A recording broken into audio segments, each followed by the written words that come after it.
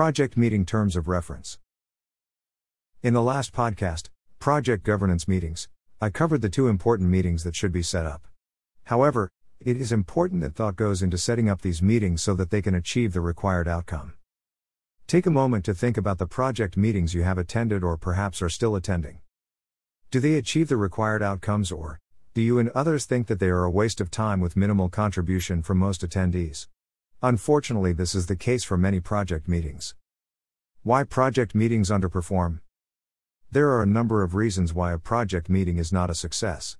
Examples can include: no clear objectives, attendees who do not have the required information, attendees who do not have the authority to make decisions, strong personalities monopolizing the meeting or pushing their own agenda, no person leading and steering the conversation, attendees unclear of what is required of them, materials not issued ahead of meeting for review, important decisions and actions are not captured, decisions being overturned after meeting as key members not present.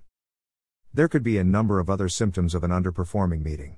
However, this list gives a good idea of the themes.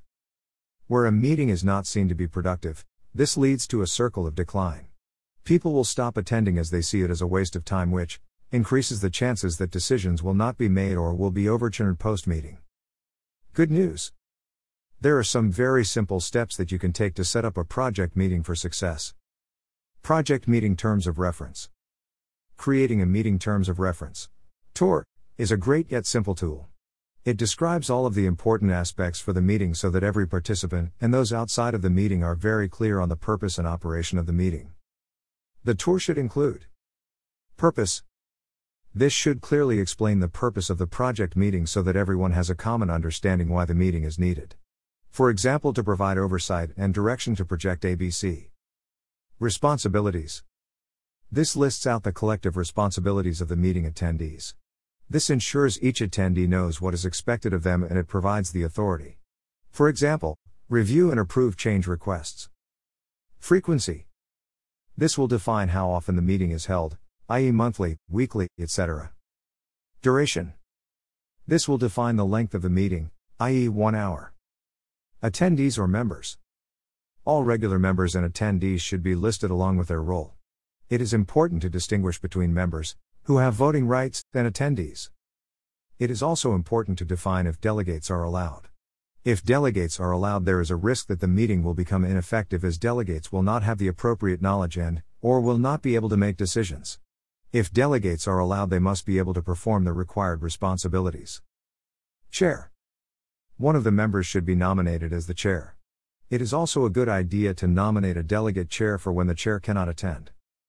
In some cases you may wish to have a rolling chair with each member taking a turn. This can work.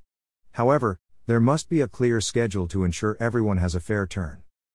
The chair is responsible for ensuring that the agenda is followed, that members and attendees have the opportunity to be heard, and ensure that the meeting remains within the terms of reference for the meeting. Secretary.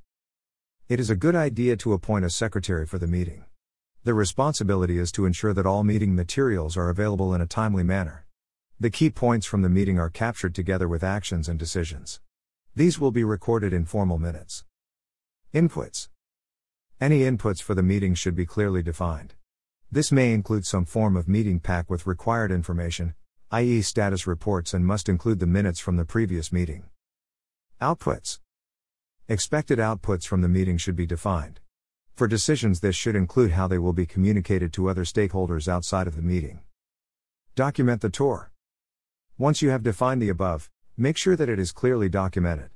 This can be as simple as a single Word or PowerPoint page. The aim is to make it clear to everyone so there is no confusion. TOR sign-off. The documented TOR can then be circulated to the identified members and attendees for review and refinement. Plus, it ensures that the candidates can assess if they are the right person to attend, and that they have the required level of authority. At the first meeting, one of the agenda items should be the formal review and sign-off of the TOR. The sign-off should then be captured in the minutes. Summary. The Project Meeting Terms of Reference, TOR, is a simple but effective tool to set up your meetings for success. The steps covered in this podcast will help guide in setting up your own meetings. For further information, please see the blog post on the importance of meeting logistics.